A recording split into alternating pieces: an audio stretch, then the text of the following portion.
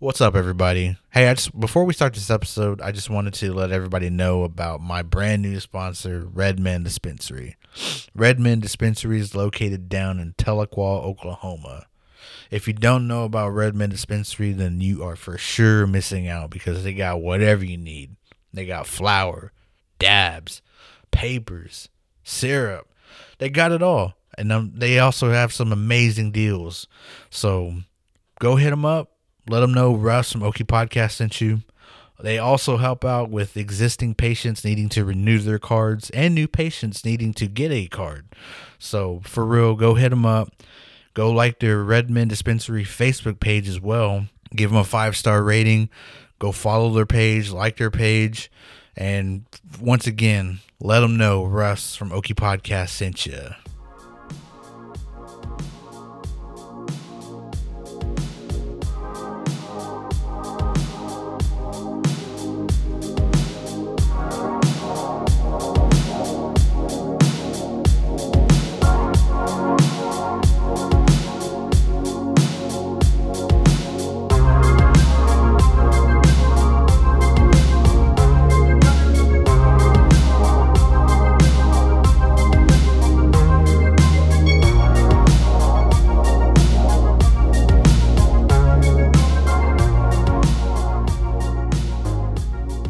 What's up, everybody? Welcome back to Okie Podcast. On today's episode, I have two amazing guests. I went to IAIA with one of them and one I'm just now meeting. They are sisters, and they are the brand new owners of Native Threads. And so today I have Rachel and Amy Redhorse. What is going on? Hi. How are y'all doing today? All right. Yeah. Tired. She's the mom, so she's always tired. Yes. Yeah. I'll get good sleep in 18 years? It's not too long. Just kidding. And then happy birthday, Amy. I know I said that earlier, but let's let the listeners know it's your birthday. Thank you. Hope it was a good one. Yes, definitely. When it's in the 80s and you can go to the beach, not a bad day. Yeah, where y'all at? I live in Hawaii, so we're in Oahu. Okay. Yeah, so Amy's out visiting from California. Yeah, it was tough. Well, I had to look at that message again because Amy said I'll be in Hawaii, and I'm so stupid when it comes to time zones. I don't look at it. I don't plan for that, and I just say, okay, let's do it at 2 or 3, and I forget people live in different time zones. And so and you need to be remember the time zone. Just remember. And then when I looked it up, I was like, oh damn, what's the time in Hawaii right now? Just Google it. And it was 4 hours behind. I was like, damn. I was like, because if we do it at I was thinking 1, but it'd be way early. That'd be 8 a.m. The 2-year-old has us up at 6:30, 7 o'clock in the morning. So yeah. Sleeping is not consistent. Yeah. But yeah, that's always the thing I forget. For all these is time zones. And there's one guy from Australia that wants to come on, but damn, that's 9-hour difference. So I don't know. Still trying to figure that one out. But you're gonna be calling a late night. I know, right? Early morning, yeah. Golly. But yeah, so for the listeners, whoever wants to go first, let us know, where you're from, what growing up was like, and what happened after high school. I know you went to IA, Amy and Rachel. I'm not too sure, but I'm gonna learn, and how Native Threads just became your thing now. You're the oldest, so you want to go first? Let's see. Growing up, well, we were both born and raised in Sacramento, California. We are two sisters. We do have an older sister that's a half sister, but it's mostly been the two of us growing up. We are 5.5 years apart, so it was a nice little age gap. I had Rachel at school with me 1 year, I think, out of all of them. And she ignored me the entire year. Oh, no. Sixth grader, come on now. But it was nice because we are city natives. So we did have culture brought into us from our family. You know, we've affiliated with the Maidus out here. Our uncle dances with them. He's married to a Maidu woman. So we have lots of friends and family from that community. But being in the city is very different, especially in California. A lot of people affiliate natives with being Mexican. So unless you're able to recognize them or anything like that, a lot of like Sacramento area, you don't think, oh, that's a native person. You just think they're Mexican. So culture out here in the Sacramento area, unless you're brought into the community, is very hard. So it was nice growing up in Sacramento because the school district had a Native American, like American Indian program that we would go to. So we were able to not only learn about natives in California, we were able to learn about natives in other areas and other regions. And we, like I said, we affiliate with Maidu out here, but our tribes are from the East Coast and from the Midwest. So it was nice to be able to learn about that culture through that kind of stuff too. I went to high school at Sac High. I started playing sports in high school, wrestled, managed football team, ran track, that kind of stuff. And when I graduated from high school, I wasn't ready to go to college. So I took a few years off. I saved up money, worked. Held mom with me. Yeah. I would get her like every other weekend when I lived in my own apartment and hang out with her. But I went to IA my senior year in high school, and I knew that was the college for me. I just wasn't ready financially to be able to do that. So to me, I knew I wanted to go to a small college, and it just felt like home. I automatically know when I came to look at the college, everybody was welcoming. The teachers knew all the kids by names. The person that was that was showing us through the school knew all the kids and new projects they were working on. I thought that was amazing. So I graduated school in 2007, and I went to IA in 2011. I am a museum study major, and I have my business certificate through them, and I also was in the Indigenous Liberal Studies program, which focused on Native American history and on the law aspect of things.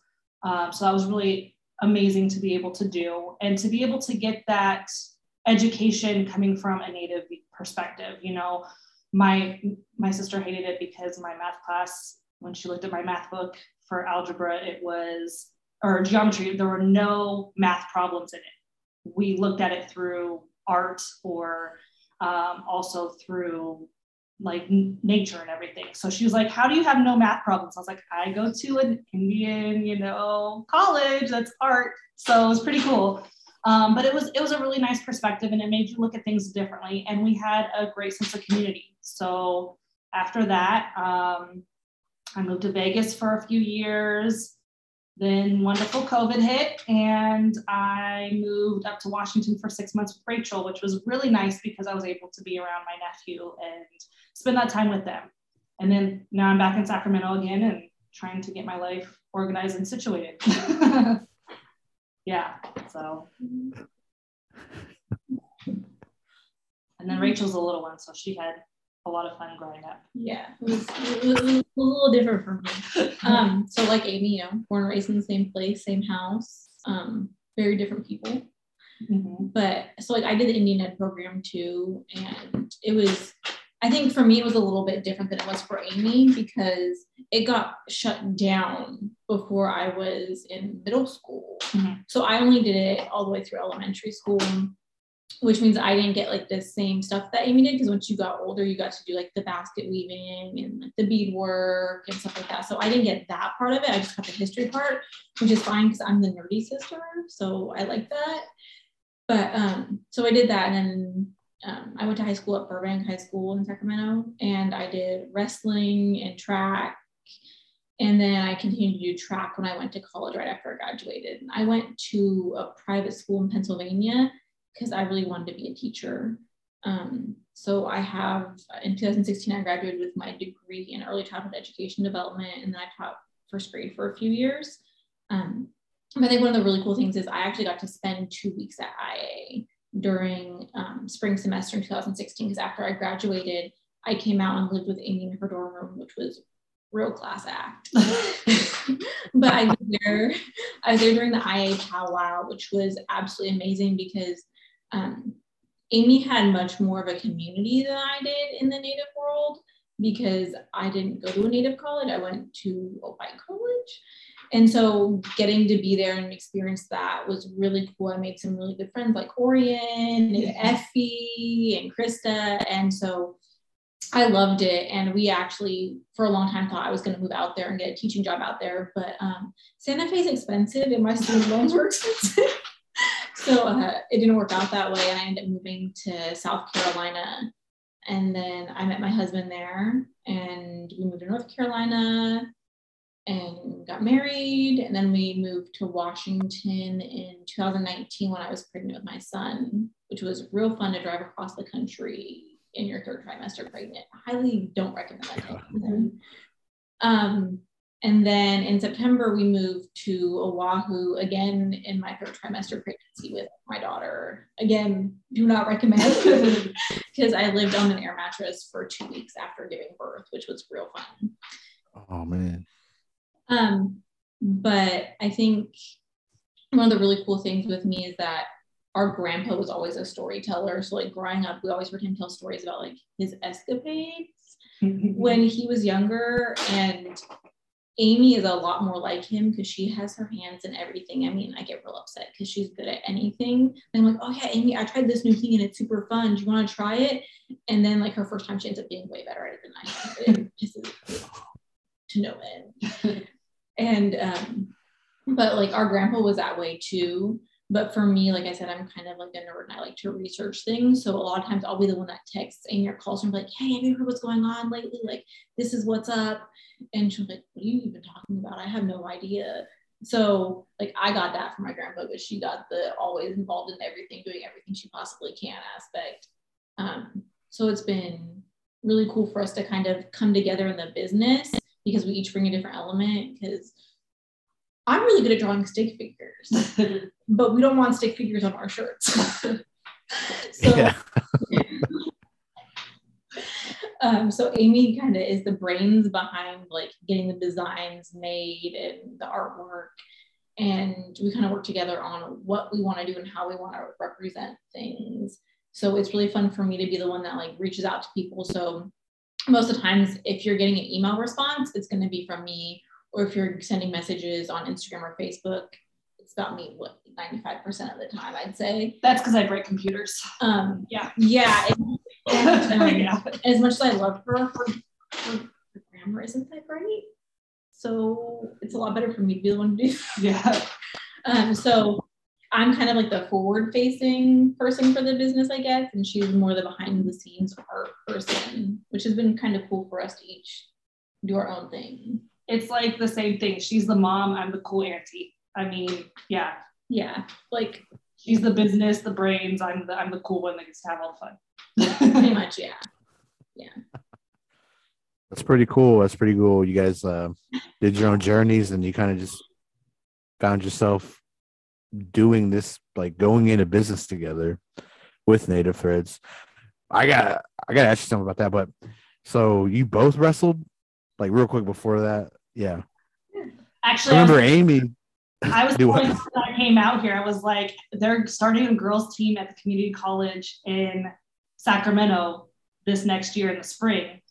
And being at IA, we didn't have any sports teams. So stickball for us was our sport. And that was my, like, let me get out there and tackle somebody kind of thing.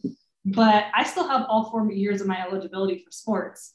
And I was like, I might just go out there and start wrestling again because I referee high school wrestling. But I was like, let me show these girls what it's really about and get back out there and start wrestling again. She actually helped coach my high school team because she was so much older than I was. Like she'd come out and she'd coach and she'd drive us to like meets and tournaments and stuff. Yeah. So. Whoa. Yeah.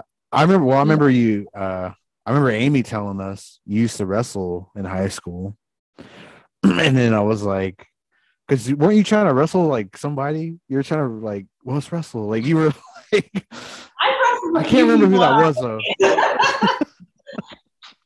Yeah, that was what was You really smoked funny. them. And wrestling, it's amazing how well it helps you with stickball too, because like I was out there ready to go. I would tackle anybody. I didn't care. Like I even tried tackling, Diedrich, and he's a big guy. I'm like, I'm gonna go out there and tackle them. And then I played rugby for a little while I was in New Mexico, and the girls were like, I remember the second game we played, the girls were like, that Samoan chick over there, yeah, nobody's gonna tackle her. I was like, I got it, I can do it. And I'm like, what, 120 pounds, 5'6"? If 120 pounds. Yeah, well now I'm like 130, but then I was like 120 pounds. And I'm like, I got this chick. And so after 2 times of tackling her, they're like, oh yeah, don't worry about playing offense anymore. Just tackle everybody. Just do that. But I mean, even when we played, we went to OSU to play 1 year for stickball against them. And it was funny because the girls on their team don't really, they'll play, but they're not like aggressive like our girls were. And I think it's because we had a couple girls, it was me and Jamie Lynn, and we were out there tackling people. So the girls knew what was up. So that's also Jamie Lynn. Yeah. That was kind of crazy. But I mean, even at OSU, the guys, I remember a couple of the guys, like I'd see them get the ball and I'm like running for them. We have all this, stamina because the elevation is so low down there compared to in Santa Fe. So I'm running after them and you hear, ah! And they just throw the ball. Yeah. Dang. Yeah. You played rugby too? Where did you in Santa Fe? I played for a team down in Albuquerque. Yeah. Oh, okay. I played for the Atomic Sisters. We were down. I used to have to drive down to Albuquerque to practice, and yeah, I played for a season with them. Whoa. So, well, is that like, was it considered like semi-pro or like a club or? No, it was just a club team. Just a club team. Yeah, we practiced with the guys team because we didn't have enough girls for most of the practices. So we would go out there and practice with the guys team, and then we would travel and play games and everything. So yeah. Whoa. Yeah, I'd never try rugby. Well, I guess I could have because we played stickball, right? Like stickball was just, yeah. Yeah, I'm not that bad. I don't know.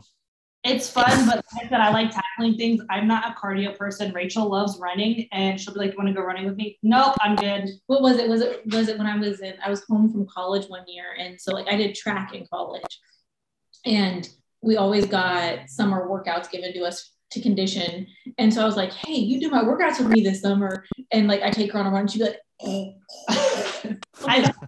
"You can't just stop in the middle of the street, and you got to keep going." And she's like, nah, I'm done. My view on running is unless I'm tackling something, I do not want to run. And I'm a gator roller. So when I tackle. So with rugby, when I went out there, I was thinking it'd be like football. You either play offense or defense. No, it's you play both. So when they saw me tackle, they're like, oh, don't worry about offense. Just be out there tackling people. I was like, okay, I can play this sport. Because I was kind of worried about having to play offense. Yeah, offense is like really strange because you gotta like you don't throw it like a football. No, you throw backwards. You toss it. Yeah, you throw backwards. Okay. Yeah, you go backwards. You can't go forward. Yeah. Ooh. Yeah, it's completely different. And like I said, I don't like running, so I could care less about catching a ball and scoring. Okay, so she doesn't like running, but she's real fast. Like I would never want to sprint against her because she whooped almost anyone that tried to race her. That's why I'm speedy. Yeah, I remember you being fast. It happens. Okay, I remember oh man. I know you tackled Jamie Lynn. Yeah. When she was running the ball, but you tackled some dude, but I can't remember like who that was, and everybody was like losing their minds. They're like, "Whoa, like what the fuck is happening?" But I can't remember who that guy was. But it was like a solid hit though. Like, I mean, like we'd all be out there and like just playing and having a good time. But I mean, this is like a solid hit. Like you went into him, like you took him down, and we're like, oh shit, like everybody's like losing their minds, and I can't remember who that was though. They might have been me, but I got polished Chido really good a few times. To like whenever I see him, he still has like a scar on the back of his shoulder from where I tackled him and he like got grass burn or whatever. And after that, after he got that, he was like, if ever he saw me come after him, he would just get rid of the ball. He's like, nope, you're not touching it. I'm done. Yeah. Yeah. Dang. Yeah, I remember, man, those are fun times playing stickball. Those are fun. I used to go after Chad a lot. Chad and I would go after it a lot. You know, there were a few people out there that I used to specifically aim for. But oh yeah, Targeting. the bigger ones. I didn't want the little ones because they weren't as fun to tackle. The bigger ones were the fun ones. Yeah, man, what a crazy sport. That's where I never knew what stickball was. When Blue introduced me to it, I thought, well, he said, you want to play stickball? So I was thinking of that New York game, like the old baseball game. And I was like, I don't know. I don't know, I guess. And then we went out to the circle and he had those sticks. And he was like, all right, we use these. And I was like, bro, I don't know what you're talking about now. Like, I'm totally lost. and I mean, it was just like a outlet because everybody was frustrated at times. And it was fun too. It was like a lot of laughs and memories. And it was just a new thing for everybody besides him.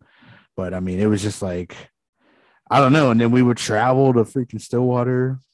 And then, I mean, it was so crazy. Like, nobody understands like what like a great time that was. And I think it was after you left. What was really fun about it is being like older at IA.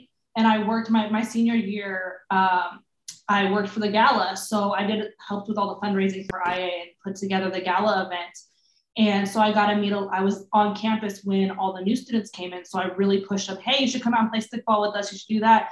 And we got a lot of kids that, you know, they would like to come out and watch us, but they wouldn't play. So after you left, we got a good group of guys that would come out and girls, but mostly the guys, they would come out and they would sing on the, like in the circle for us. So when we're playing, they were out there singing for us and doing, you know, traditional songs from back home, and they'd get their drum out, or we'd even have a couple people who bring a flute out and come out and sing for us and play music.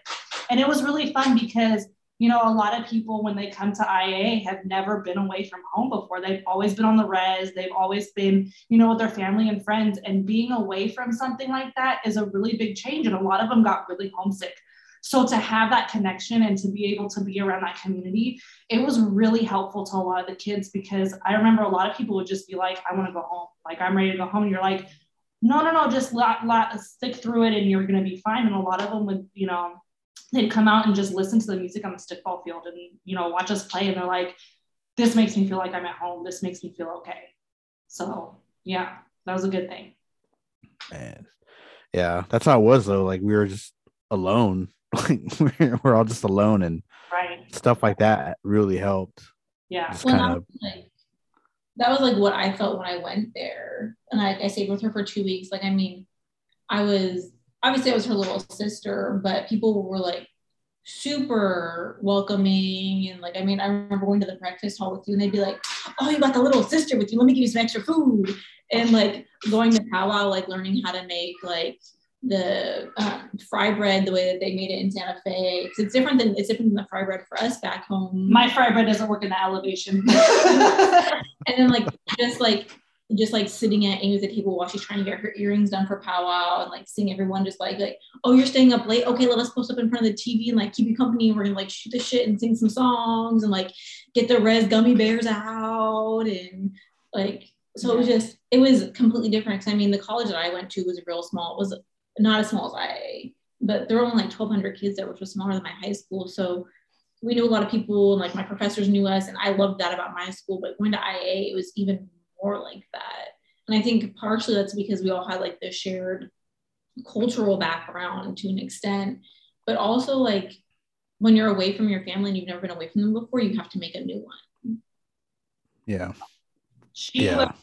At the powwow, she was the runner for the fry bread because it was so windy at the powwow. We couldn't get our fryer to work in the circle. So we had to make fry bread in the dorms. So I'm there we're making fry bread and getting that all ready. And she's having to run out and bring it to the circle for the powwow. Yeah. Wow. Dang. I was like, it's a good thing you came to visit. We needed your help. Oh, cool. You came to visit? All right. Right? Her to work. She's used to that though. Yep. Yeah. Wow. That's cool though. Yeah. Where did you go to college at? What was the name of it? Like real tiny school called Waynesburg University. It's like on the border of Ohio and West Virginia and Pennsylvania. So like outside of Pittsburgh, but closer to Morgantown, West Virginia, where Dundee is. Mm-hmm. So like anytime we wanted to go out to like the clubs or the bars or anything, we'd go to Morgantown because West Virginia University was there, and it's way better than like the town that we were in that had one bar, literally one bar, and like a gas station and a Walmart. Don't ever go there. Don't ever go to that bar. I went to that bar once, and I'm pale. Our mother is blonde hair, blue eyes, so I don't look native.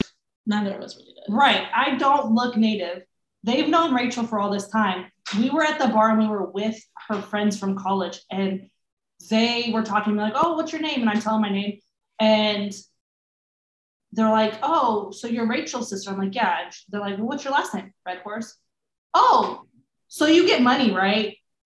And I'm like, no. And then it's, oh, do you want to like, oh, do you own do you own a casino? Can you ever buy your own casino? And I'm like, these people. It was a coal mining town. So yes. I mean, I say this with the most love. Some real ignorant white people. I mean, like I remember I took, because I mean, you have to take history as a gen ed. So I took history, and I mean, super white passing. I look almost exactly like my mom. So I look even less native than Amy does, I think, besides I'm darker than her. I look like my dad. Yeah. Yeah. And so like I remember sitting in this lecture, and our professor is a white woman, and everyone around me, I mean, there was a real small group of people that weren't white, and we basically all hung out together. We all knew who each other were.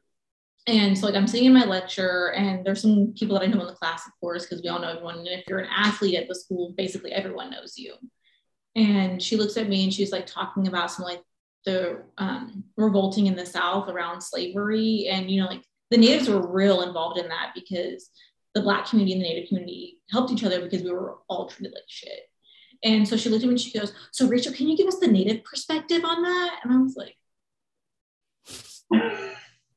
I can give you my perspective on it, but like, you know, there's more than just like one Native tribe, right? And she was like, well, but like you guys are all so similar. I was like, please never say that again. Please never. Oh ever. My God. So I mean, like it was definitely real hard. And then I took like an environmental science class, and you know, like we're taught that like the plants, the animals are our relatives, and it's our job to take care of them and to do what's right. And like I said, coal mining town. So I was real outspoken about how that wasn't right and it needed to stop. And a lot of pipeliners came out and stayed in the town too. And we were in our environmental science class, and it was the lab, and we were supposed to be researching like energy sources and like doing debates on what was the best or not.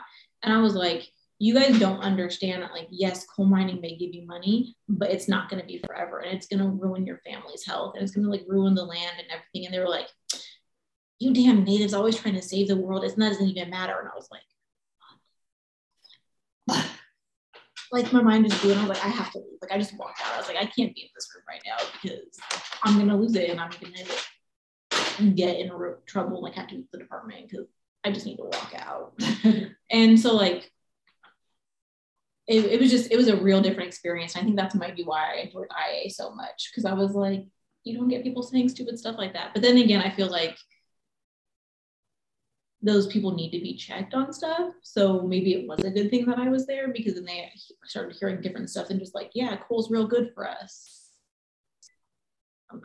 It's a learning. Yeah. It's definitely learning. And if you're, you know, there's so many people that don't understand things like that. And it's not because they're ignorant, and it's not because they don't care. A lot of them just haven't been around it. And a lot, you know, and that's the way they grew up. That's been their family's life for 4 or 5 generations. That's what their dad did and their grandpa did, and so they do it too. Yeah. So, but yeah. It definitely was a very interesting time being out there. And especially, like I said, I'm super pale. So you don't think that, oh, this chick is native. Like, if you went out there, they'd be like, who is this?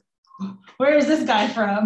Like, he's definitely native. He definitely has money. And it's like, no, that's not how it works. That's no. Well, and like when we lived in Washington, we actually lived on Nisqually lands, my husband and I. Like, not on the res, but we were right on the border of it.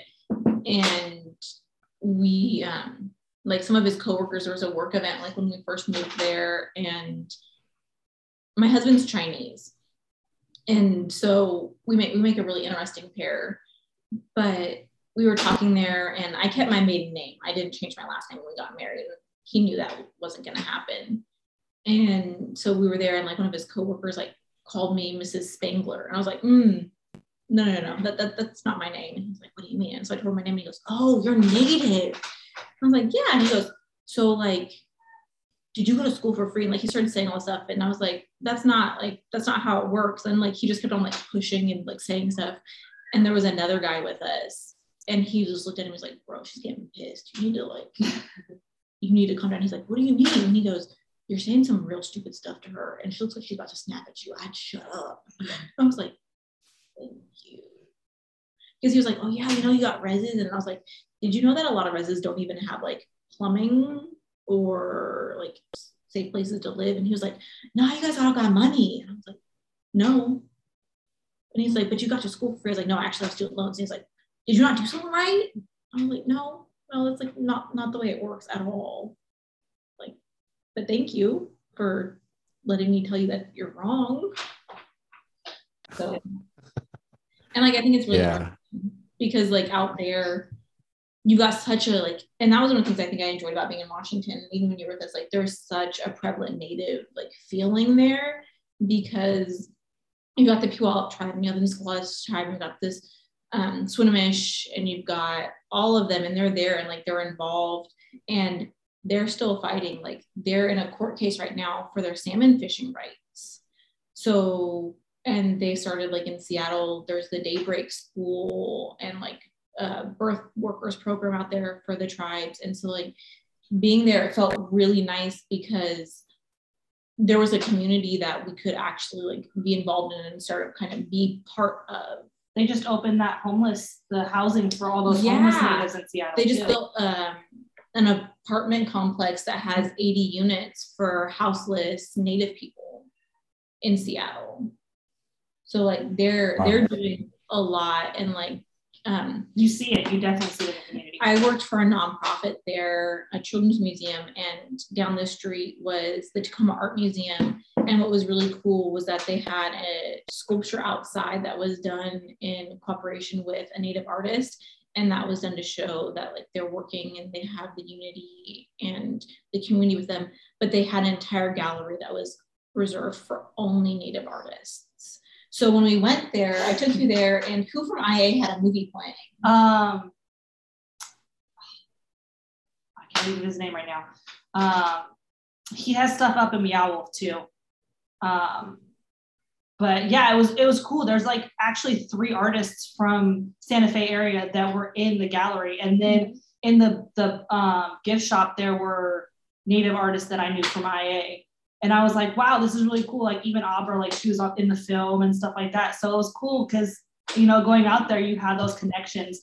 Ryan Young's blanket was in one of the stores that we went into. Because we went to Pike's Place, which is where 8th Generation is. Yeah. So we went to that store and we got to see like Ryan Young stuff. And then I also took her to the Chihuly Glass Museum, and who stuff was in there? I can't remember. I have to. I'm horrible with names. But like I said, so like, it was really cool for us to see people that we knew from IA and like to see their work in that area. And it was kind of like, these people, it kind of makes us feel more at home. So I mean, that was one of the really cool parts about living out there in Seattle area. Damn. Yeah, it's crazy how small the world is. Like, especially Indian country.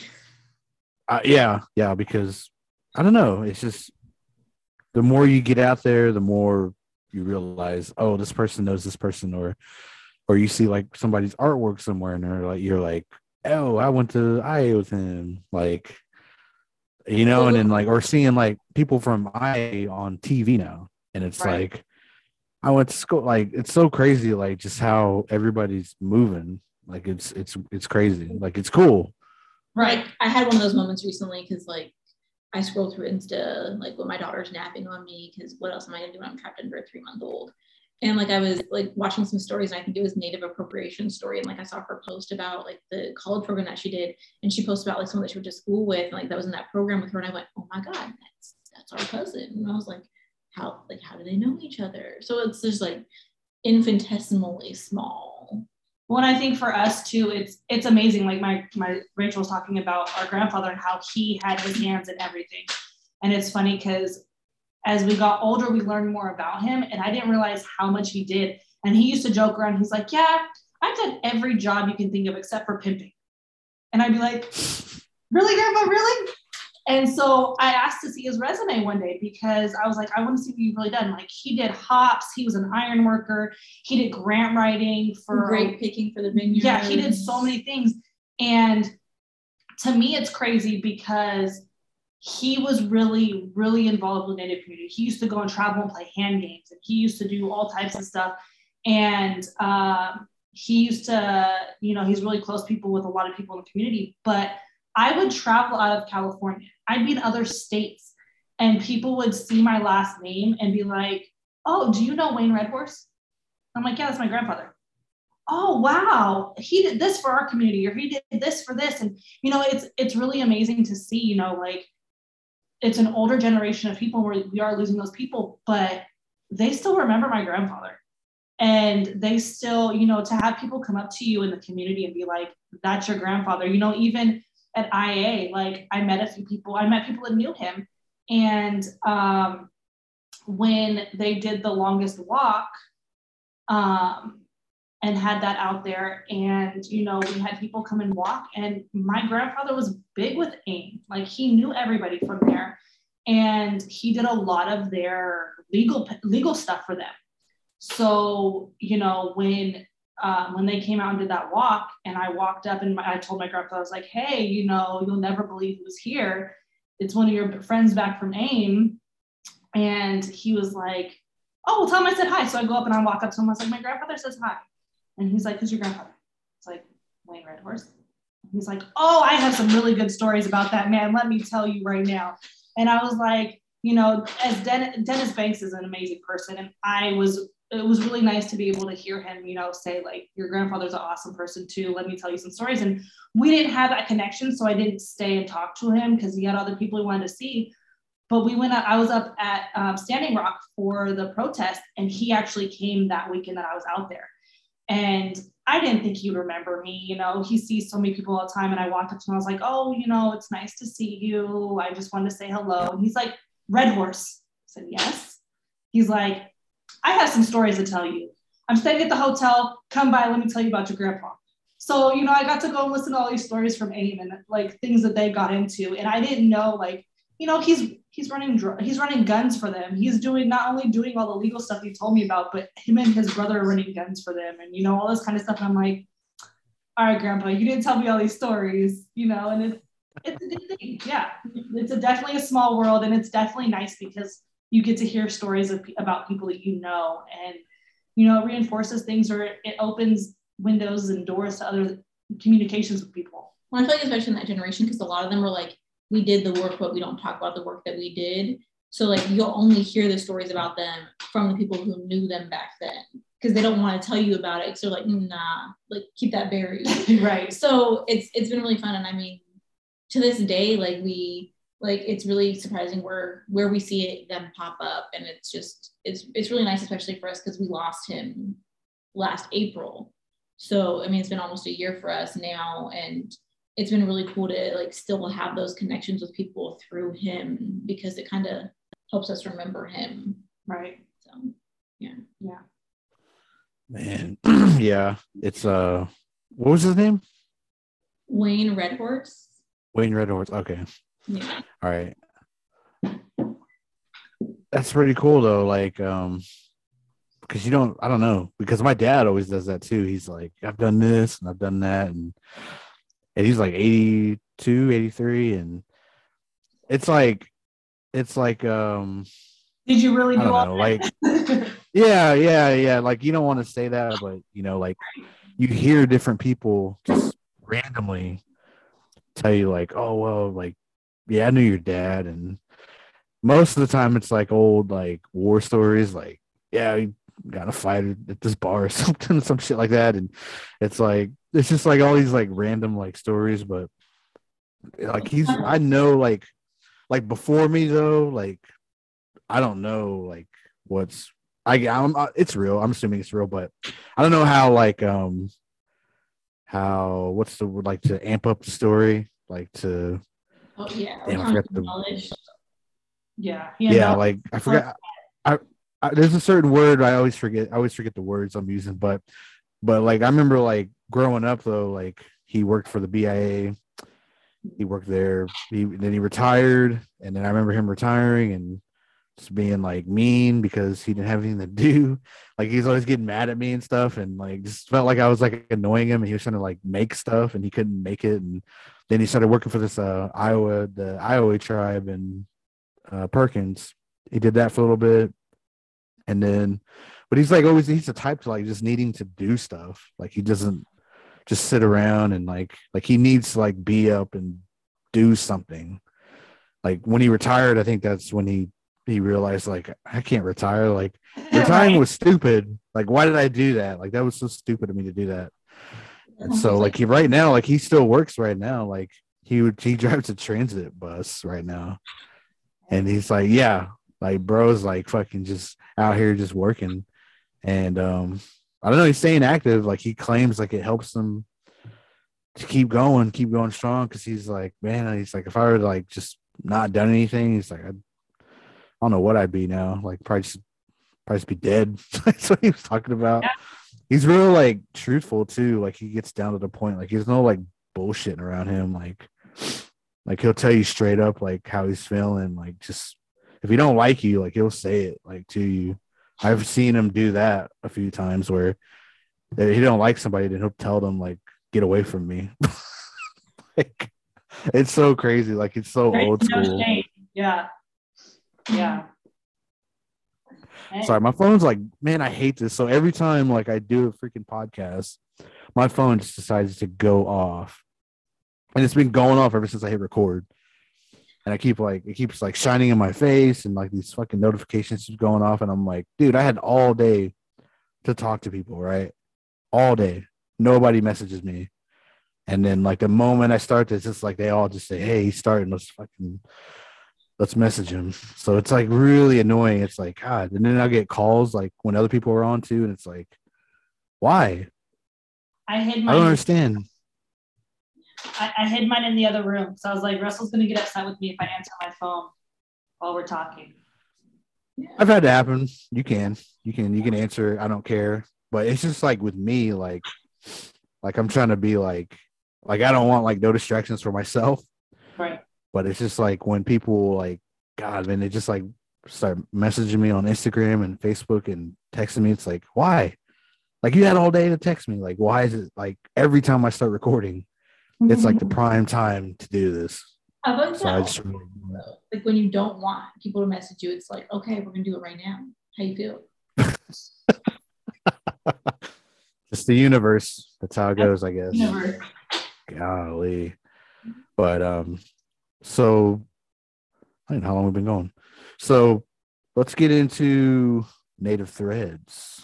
How did this become a thing? So I guess I'll start. It kind of started with me. I was looking for clothes for my son because I wanted him to wear more native stuff. And I was like, okay, so like there's the natives, there's Urban Native Era. Like, let me just like hop on some of the websites that I know that sell native clothes that I've gotten stuff from before and like see what they have for kids. And I wasn't super impressed with stuff. And then when I hopped on Native Threads, I saw that they were selling, and Amy had been talking about wanting to like do a business with her artwork because like I'm gonna brag on her. She is an amazing artist, like unreal. When my son was born, she drew a picture with pencil and paper of a picture of us, and it looks like it's a picture. Like girl's unreal. So I was like, she's been saying she wants to do a business. So like, let me throw this out at her. Like they're selling, they want new owners because like the website was shut down. That's what it said. I was like, so she's mentioned it. Let me just throw it out at her because it might be cool for her with no intentions of me getting involved whatsoever.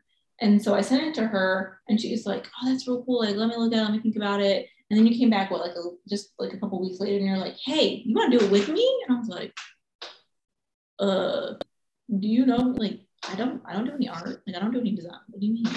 And so like, we talked about it for a while. I talked to my husband. We figured out if it was something that would be good for us. And we thought like, why not? Like, there's a reason why we stumbled upon it when we did. Like, we were both kind of in places of transition. We were ready for something new. I didn't really like the job that I had. And I wanted something that would eventually give me more flexibility to be with my kids, because my husband travels all the time for work and we move every few years. So we did it. We met with the owner. We talked to him a couple times and we had to figure out how to get the funding for it. So it took us a while to do that, but we did it and then we got the funding, and then it was like hurdle after hurdle to get it through. Like, we bought it in December of 2020 and ended up not opening for almost a year because we had problems like COVID screwed us. We had problems with the business license. We had problems with like the tax ID number. We had problems with like documentation and like business things. And it's like, we had like, every time we were like, okay, we got this in order, like we're ready to go, it'd be like, nah, you need this. And like, you spent how long trying to talk to the IRS? Oh my gosh. And it's not just trying to get through and being on hold. It is, you call the IRS and they're like, we cannot answer your call at this time. Please call back again. And then they'll hang up on you.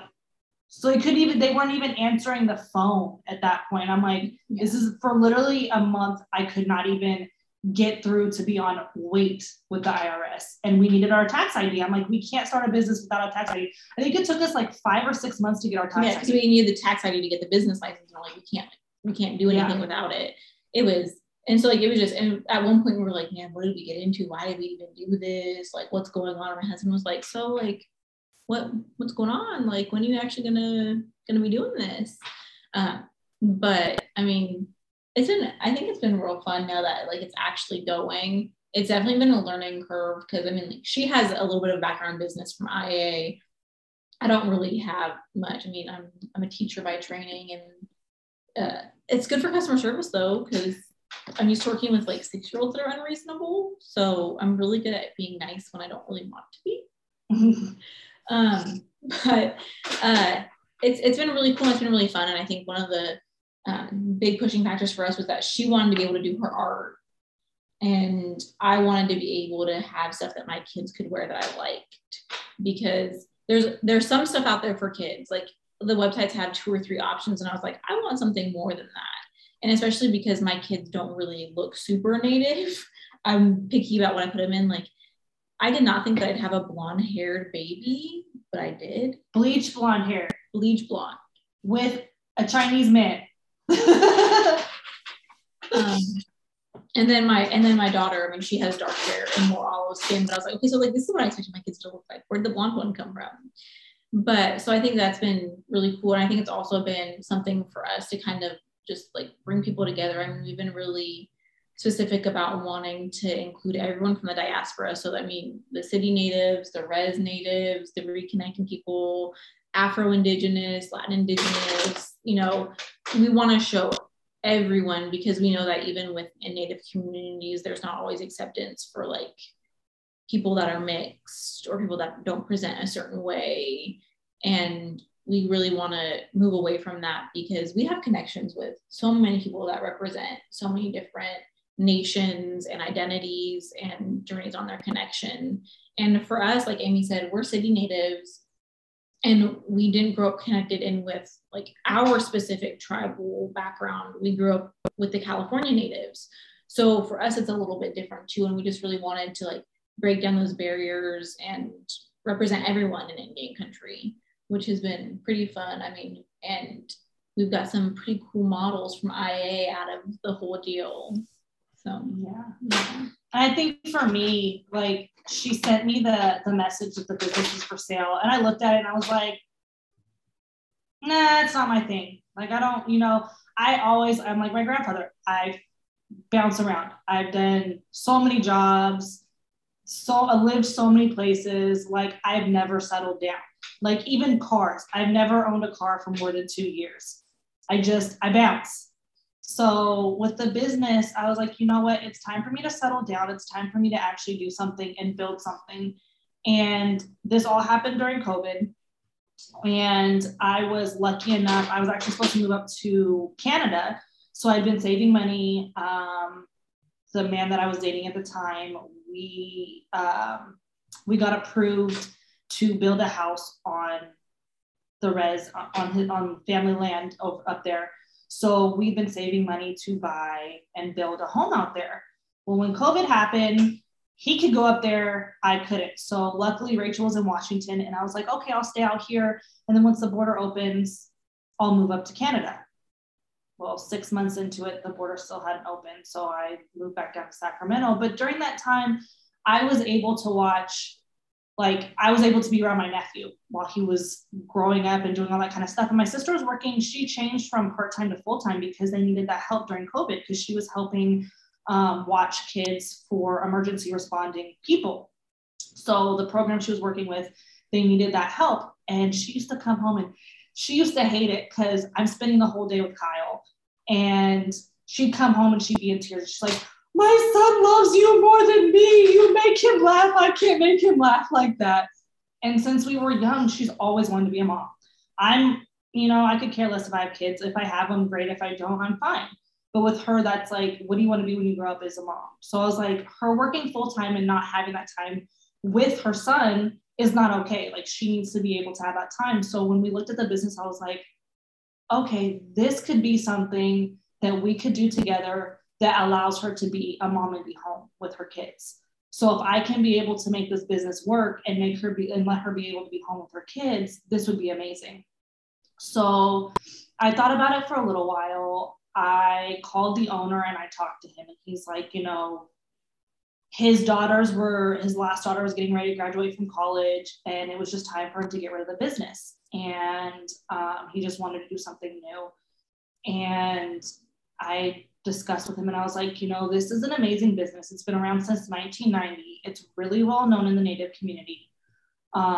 It would be a shame to lose it. It's been sitting for at least a year and a half at that point. It'd be a shame to lose it and to lose all those beautiful designs, and the history, all that history, all that knowledge, and the communication, the way the community comes together with this clothing and is able to represent themselves. So he's like, well, let me think about it. I really wanted to go to somebody that I feel comfortable with. So we talked a few more times, and I talked to my sister, and I was like, I think this is a good thing. Like, I don't want this business to be lost. I want her to be able to be a mother. I want to be able to do something because I love to travel. So it still gives me that availability to travel.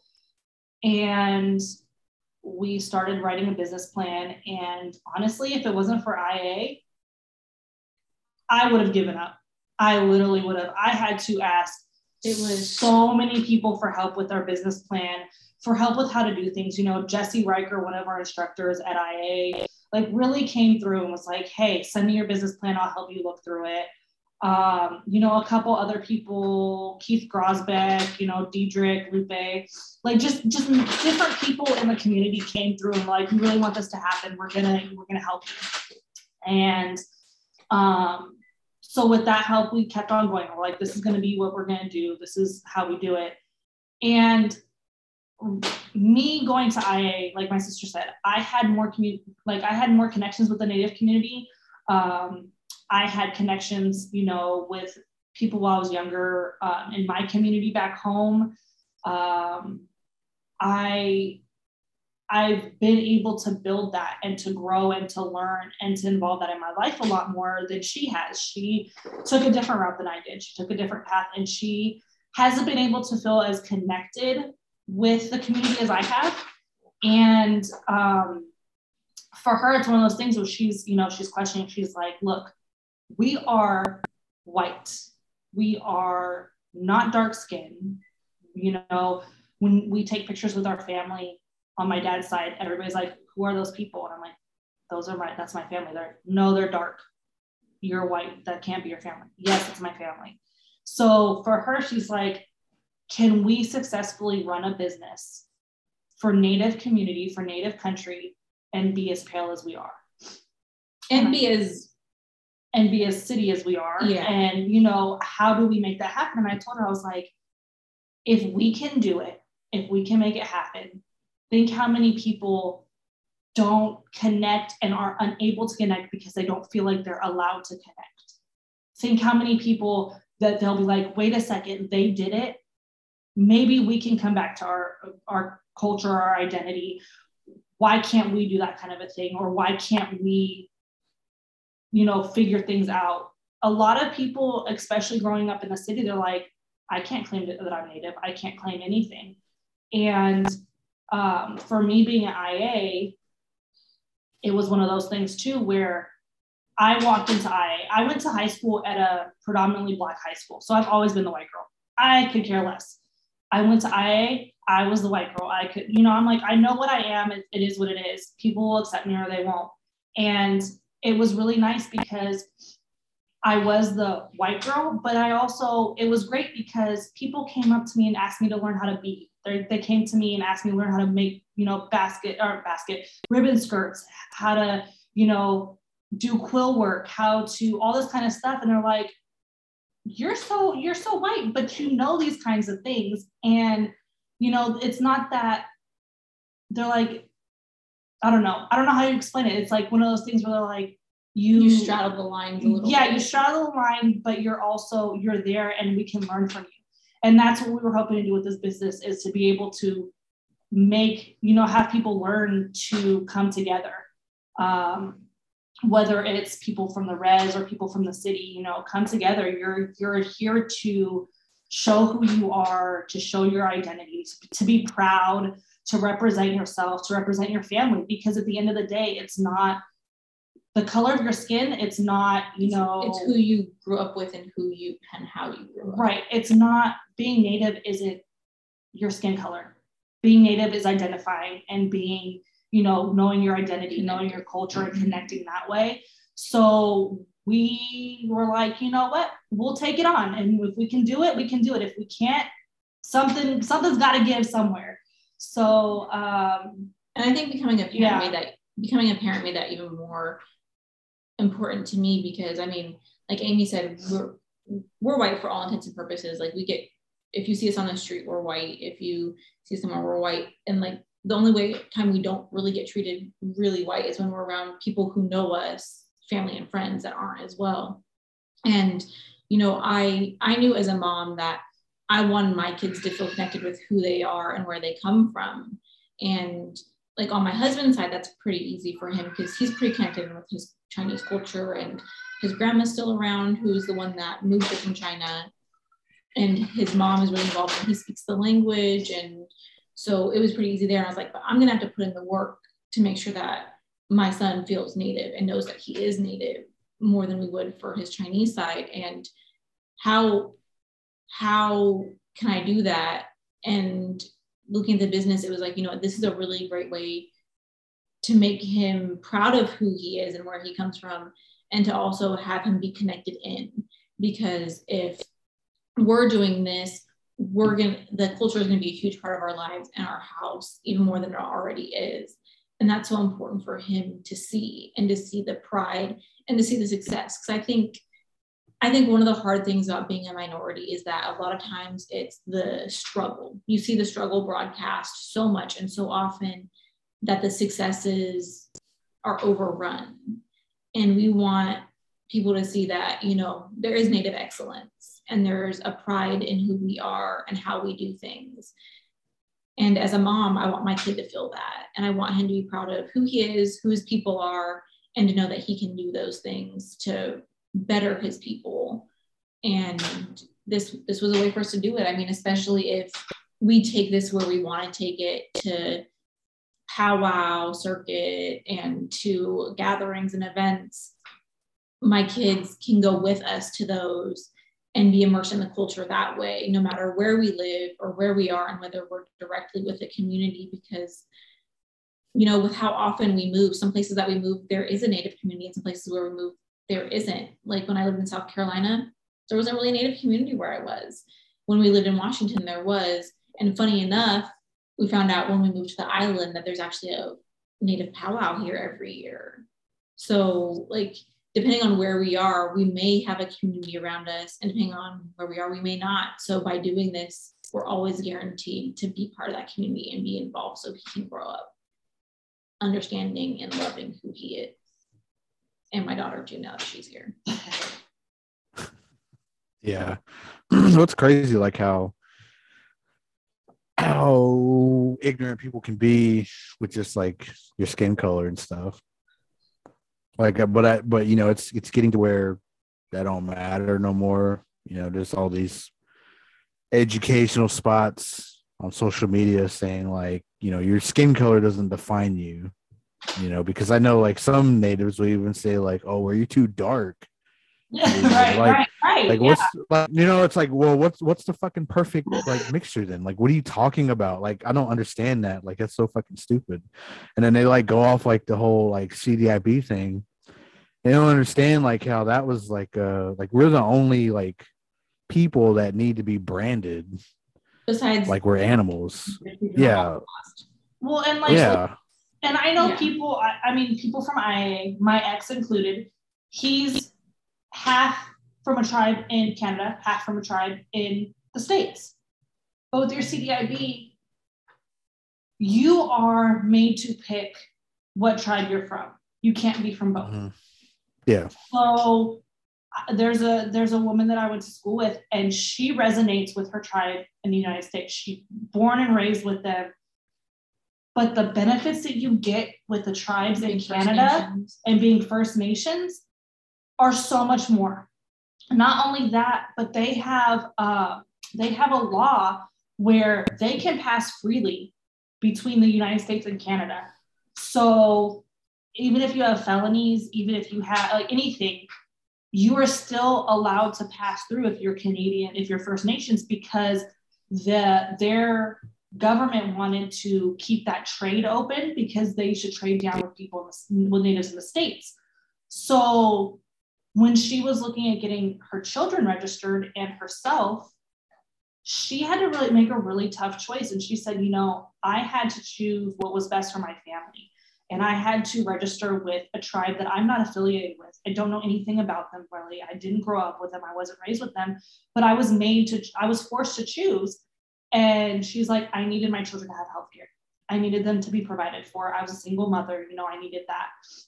So she's like, at what point is that okay? Because now I feel like I'm using this tribe because I don't affiliate with them, but I'm also losing my tribe because the tribe that I want to claim, I can no longer claim and I can no longer be a part of like that in the way that I was. And for Rachel and I, that's one of the things. We're from a state recognized tribe in Virginia.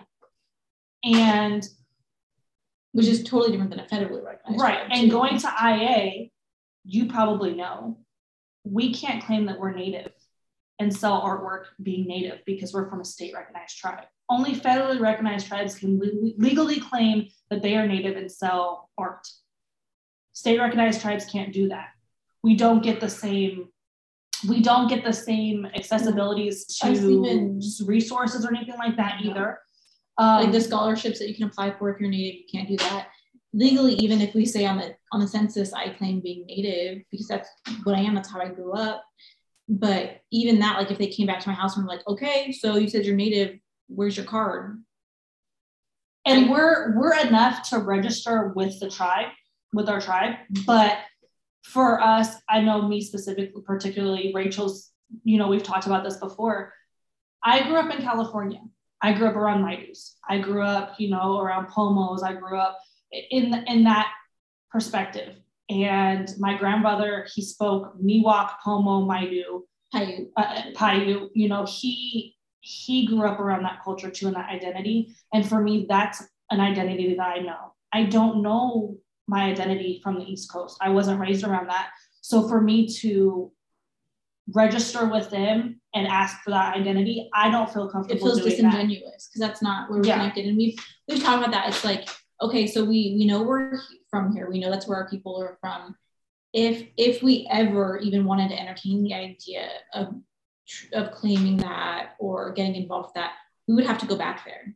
Mm-hmm. We would have to go back there and meet our family that's still there and really connect in and make it a point to be connected with them. We can't, it doesn't feel right to say, oh yeah, this is who we are, this is what's on our card, and not actually have that real relationship and real understanding with those people, with our people.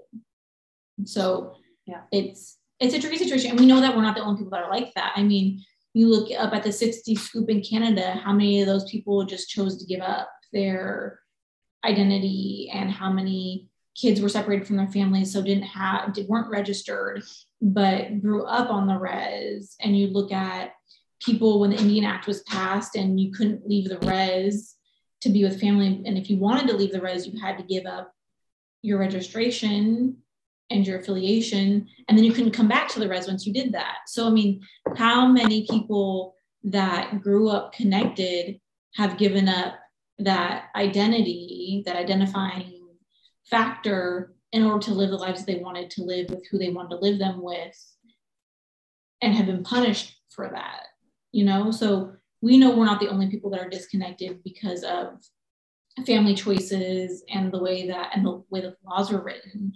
And we don't want people to think that just because of that, they can't claim who they are or where they come from. It's even adoptions. Our great-grandfather was adopted. His mother died on the Trail of Tears. And so our great-grandfather was an infant when she passed away. So he was adopted. And to this day, we have been trying to figure out where Red Horse came from. Because we know where his wife came from. We know where our grandpa's mom came from. That's where we get the Virginia from. So like, we know who she is. We know who her people are. But since our great grandpa was adopted, how much do we know about him? Right. I mean, his birth certificate says that he was born on Indian territory in Oklahoma, and that's all it says. So it's one of those things where it's like, we have this identity, but it's, you know, how many other people have lost or, you know, have been taken from their families and put into the different, the system, different care by other people, and lost that identity, or, you know, lost family members and been adopted. And now they don't know their culture, or they don't know where they came from because it was a closed adoption, or, you know, things like that. And they don't share that kind of information. Mm-hmm. So it's definitely, there's so many different factors to so many different people out here, and we're one of them. But yeah. Well, I mean, there's like stories of that too, where people, they can't trace back anything to know exactly like where they even come from. And that happens. That's here too, like Cherokee, probably Creek. I mean, it's everywhere too. Like, because I don't even know, like, I know I'm Pawnee, but I don't know, like, if Sun Eagle is like the main person, I guess. Like, I don't know, like, what, like, who came before us and where we branched off. Right. I don't know, you know, and I keep asking people, but it's like they don't know either. So I don't know, like, because like there's chiefs, like there's certain chiefs from a long time ago, like Rome Chief, and I don't know if like I'm related to him or not. You know, like I don't know if there's like certain chiefs that I was like, I don't know if Sun Eagle's like the main chief or whatever, because I know like my great grandpa was a chief. I know that, but I don't know like who was before him or even before him, and so on and so forth. So if anybody knows, let me know. And that's also like part of it. I mean, for how long in both like First Nations and, you know, people in the United States was it, you don't put natives with native families, you don't want them to be native anymore. I mean, there's a whole purpose behind the foster care system, the residential school system, is you wanted them to lose that, and they've successfully done that in a lot of ways.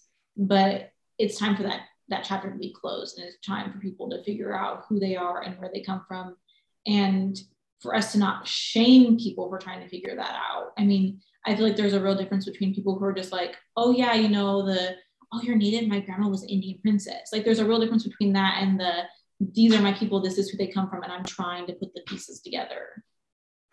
you know? Yeah. So.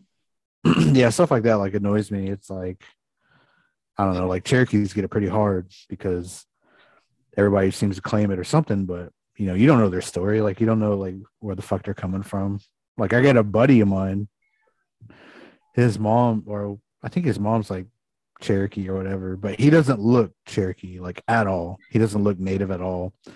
And he like opened up to me. He was like, yeah, I'm just, you know, I'd like to dive into culture and stuff, but he's like, I don't know. I don't want to get like pushed back and like just made fun of and shit like that. And gatekeeping, you know, like those gatekeepers. And it's sad because it happens a lot, but you also understand where it comes from because so many of our identity and so many of, you know, so much has been taken away from letting people in and not being protective. So being protective is a way to, you know, that barrier that keeps us safe. So it is hard to break down, especially, you know, our elders, they're like, no, we're not sharing this information. We're not doing that because they've already lost a lot and they don't want to have to worry about losing a lot. And I think that was something for our grandfather too. We didn't really get a lot of information from him. Not until I was in high school. Right. When I think the first time I heard him speak, he spoke, like we said, he spoke those languages, but he also spoke Cherokee. And the last generation, the last round of grandkids, I think she's how old is it? Nora just turned 18. So I'm 27 and my cousin's like 10 years younger. So there was like a first round and we were kind of part of the first round of grandkids. Mm-hmm. And then after us, there was like a big gap. And then 10 years later, more grandkids. So when our cousin Nora was little, she grew up around my grandfather and he used to babysit her. And I was visiting him once and I hear him singing in the other room. And I was like, what is he singing? I go out and I listen to him. And after she's put to sleep, I was like, Grandpa, what were you singing? He's like, oh, it's just a Cherokee lullaby. I didn't know you spoke Cherokee. Oh yeah, I speak a lot of languages. And I'm like, what? But for our grandfather's purpose, his father taught him that it's not okay to be Native. You don't want to be Native. And even though my grandfather, he was an amazing jeweler, he was really involved in the community. Like your father, he worked for BIA and traveled a lot and did a lot of grant writing for a lot of the tribes and helped a lot of people. But he was also told that identity is not supposed to be shared. It's not a good thing. They grew up in a time of segregation. I mean, he was a kid when you couldn't go to the movie theater and you couldn't use the same bathrooms. I mean, it was like when he was a kid, you got treated terribly for being Native. So right. why would he have wanted to claim that and pass that potentially harmful history on to his kids and grandkids? So his view was, like my father is the oldest, or our father is the oldest of all of his kids. And there was with my grandmother, there were 4 children that were born. And out of the 4, 2 were pretty traditional. One of them is a dancer. One of them did really amazing jewelry and used to do the powwow circuit with my grandfather. The other 2 weren't as traditional. My father was one. But his view, as I learned as I got older, because I used to ask him, you know, like, can you tell us about our history? Can you tell us what's going on? And he would tell us about Maidu history and Pomo history and Miwok history. And he would tell us stories about those people. He was raised for a lot of the time by Marie Potts, who's very well known in the community. And she's a basket maker. And he actually used to get in trouble because she ran the Native American Museum in Sacramento. And he would get in trouble growing up for parking his bike in front of the museum because it wasn't Indian enough. So he couldn't have his bike parked in front of the museum. But when I would ask him about our culture and everything, he wouldn't really share stuff with us as much. And it wasn't until I was in my late 20s where he was like, you know, I feel really bad. I should have shared more with you when you were younger, but I didn't do it because your parents didn't want that. My mother was very supportive. She kept us in a lot more than my father. But for him, he was like, if my kids didn't ask to learn, I wasn't going to teach them. They had to specifically ask me to learn. And my father was not one that asked to learn. So my father didn't get that culture, didn't get that identity. Which meant that we didn't get it. Right. Unlike a couple of my uncles who specifically asked to learn that kind of stuff. but they didn't ask to learn until they were adults as well. So they had to take this journey and search and find that kind of, find themselves with their culture and their identity. But it's really sad to be able to, to hold that back, because you don't want them to be, you don't want to put them in a position to be hurt by learning that information. That is so important. It hurts you either way. You learn it or you don't learn it, it's going to hurt you regardless in that time frame, in that span.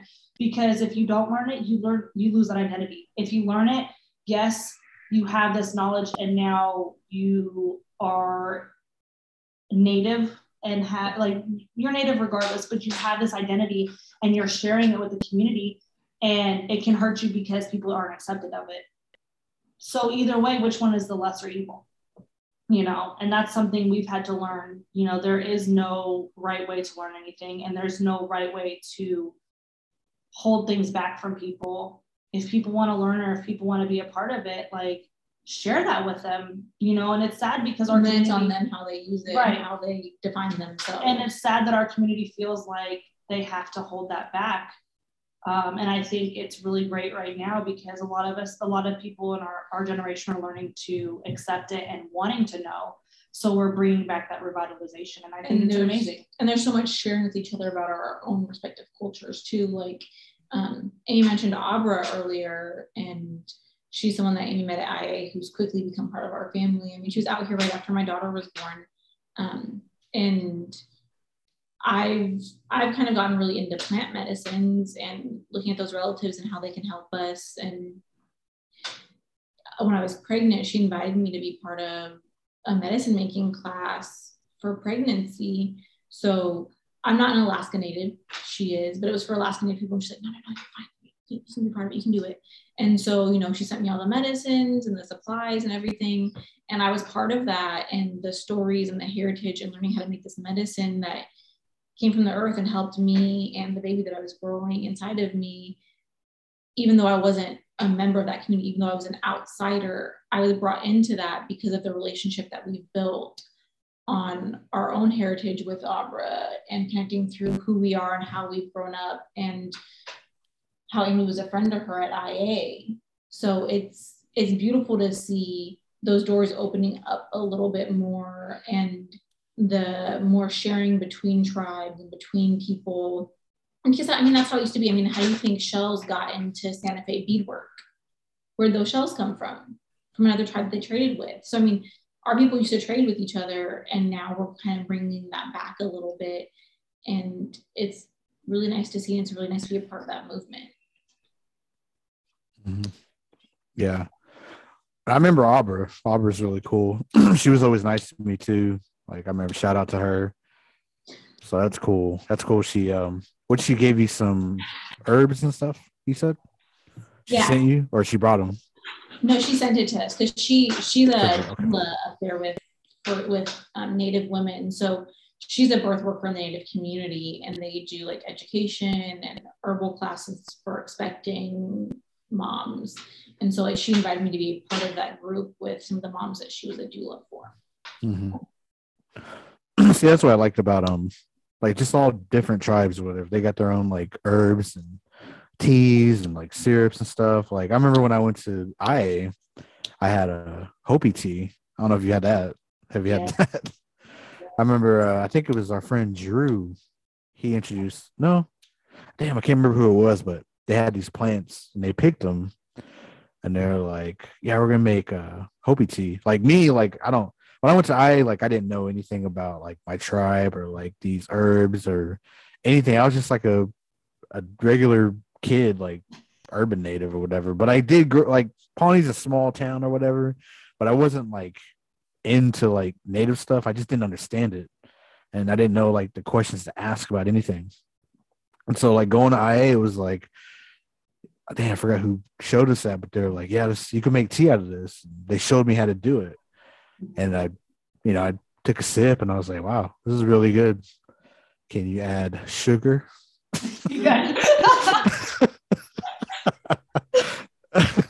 It's a good thing you didn't go snooping in my fridge when I was living in the family housing in IA, because my roommate, Krista, she's Potawatomi, and she went down for a ceremony Kansas back home, and she came home, and I go in the fridge and I'm like, oh, tea, what kind of tea is it? She's like, don't touch it. And I'm like, okay. So I start putting it back in the fridge. I'm like, why am I not touching this tea? And she's like, well, you can touch it, you can drink it if you want, but do it moderately. And I said, why am I doing this? What did you put in my fridge? Mind you, like, I know she doesn't do drugs or anything like that, so it's not like mushrooms or anything. She's like, oh, that's peyote tea from ceremony. You probably want to be careful if you're using it. I'm like, so we had peyote tea sitting in our fridge for a while. So it's a good thing you didn't come stupid in our fridge and drink our tea. But I mean, yeah, the things you learn while you're there. Like I learned how to prepare peyote for ceremony while I was out there. We used to do sweats all the time, and I'd done sweats before in California, but it was really nice to see how other cultures did sweats, other tribes did sweats, because it's different everywhere. You know, they do it differently in different places. And I got to learn how to make a lot of the foods that were used in other traditions, you know, other cultures for sweats. You know, we did a lot of like, I learned how to make piki bread. I learned how to make, I can't even think of it. Stuff from the Lakota people. But there's so many different foods that you're learning how to do. And I was stuck. I wasn't stuck. I happily did it. I spent a whole weekend, one week, and we were doing a ceremony, and we had the church come and do it, the Native American church. And we hosted that for them. And we had a group of like 7 or 8 of us that were going to cook that weekend. And it ended up being 3 of us because 5 of us started our cycles. And you can't cook while you're on your cycle. So 3 of us were prepping meals for, you know, a 2-day weekend, breakfast, lunch, and dinner for all these people that were doing the sweats.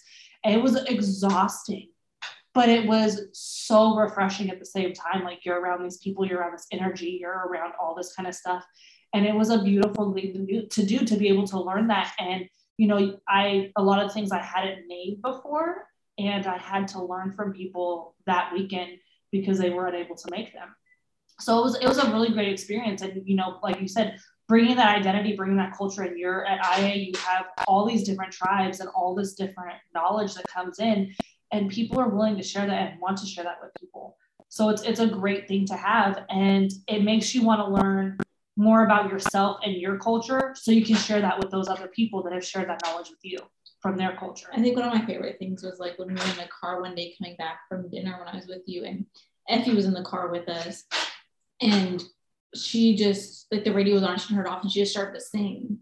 So I started recording her, and like literally just hearing her sing her traditional songs, like I just got chills down my spine. And I was like, this is what it's supposed to be like. This is what we're supposed to be doing. And to this day, I still have that recording on my phone. I still listen to it every once in a while when I'm like, I just need some Effie singing.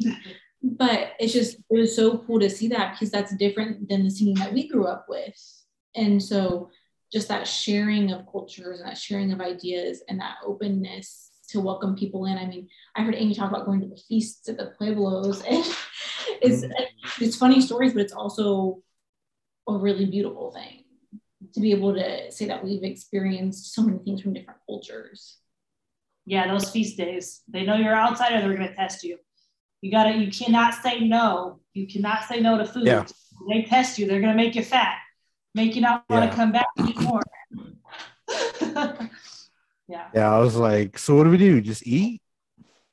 And that's all we do? Can't say no. And I just ate.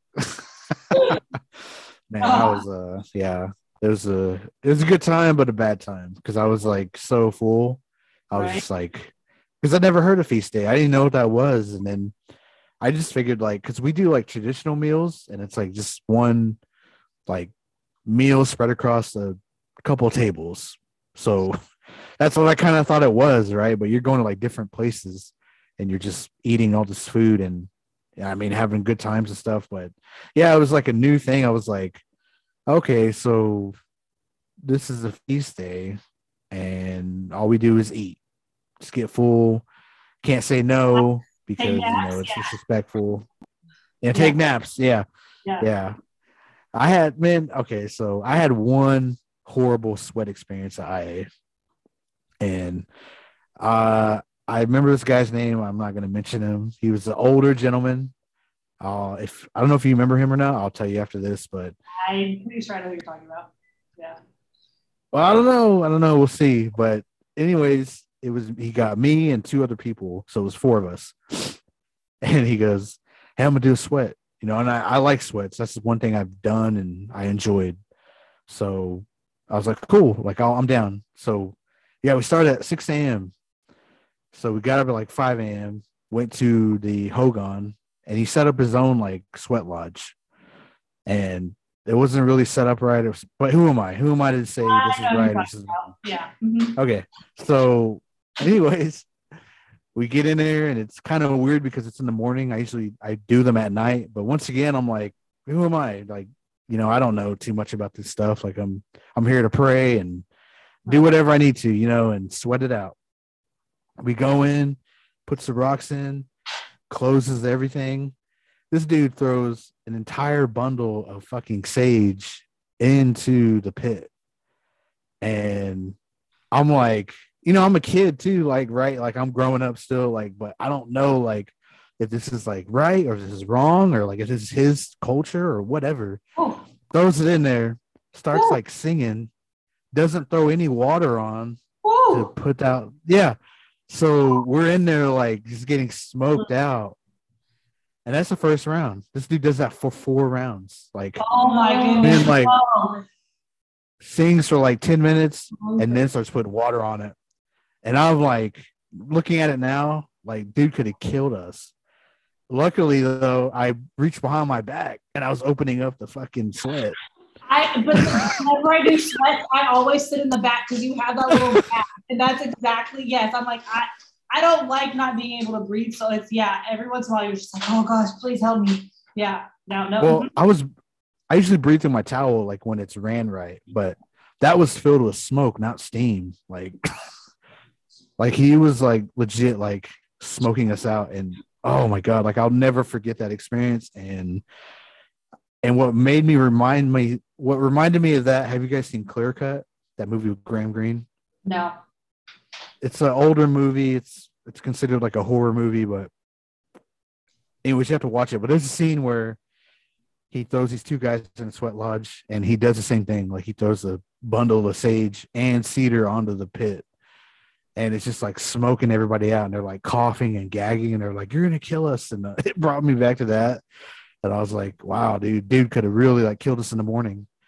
And I don't know if he ever threw another one on, but I never like messed with him again. I was like, that was too crazy. That was too intense. That was too real. Like, I'm not a part of your schemes or whatever. See, and I'm scared to do sweats. Like, I mean, I've done them in the past. And when I've done them back home, I know I'm safe. But being at IA, there's only a group of people that I would do sweats with. Just because when they invite outsiders, a lot of people don't know the rules, which is good because you get to learn as you go. And it's definitely okay to do. But for me, one of the sweats that I almost did, there was a woman that was on her cycle and was about to do a sweat with us.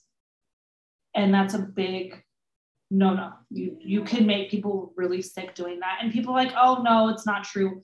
No, I have watched people get really sick doing that. And one of our leaders for sweat, his wife actually died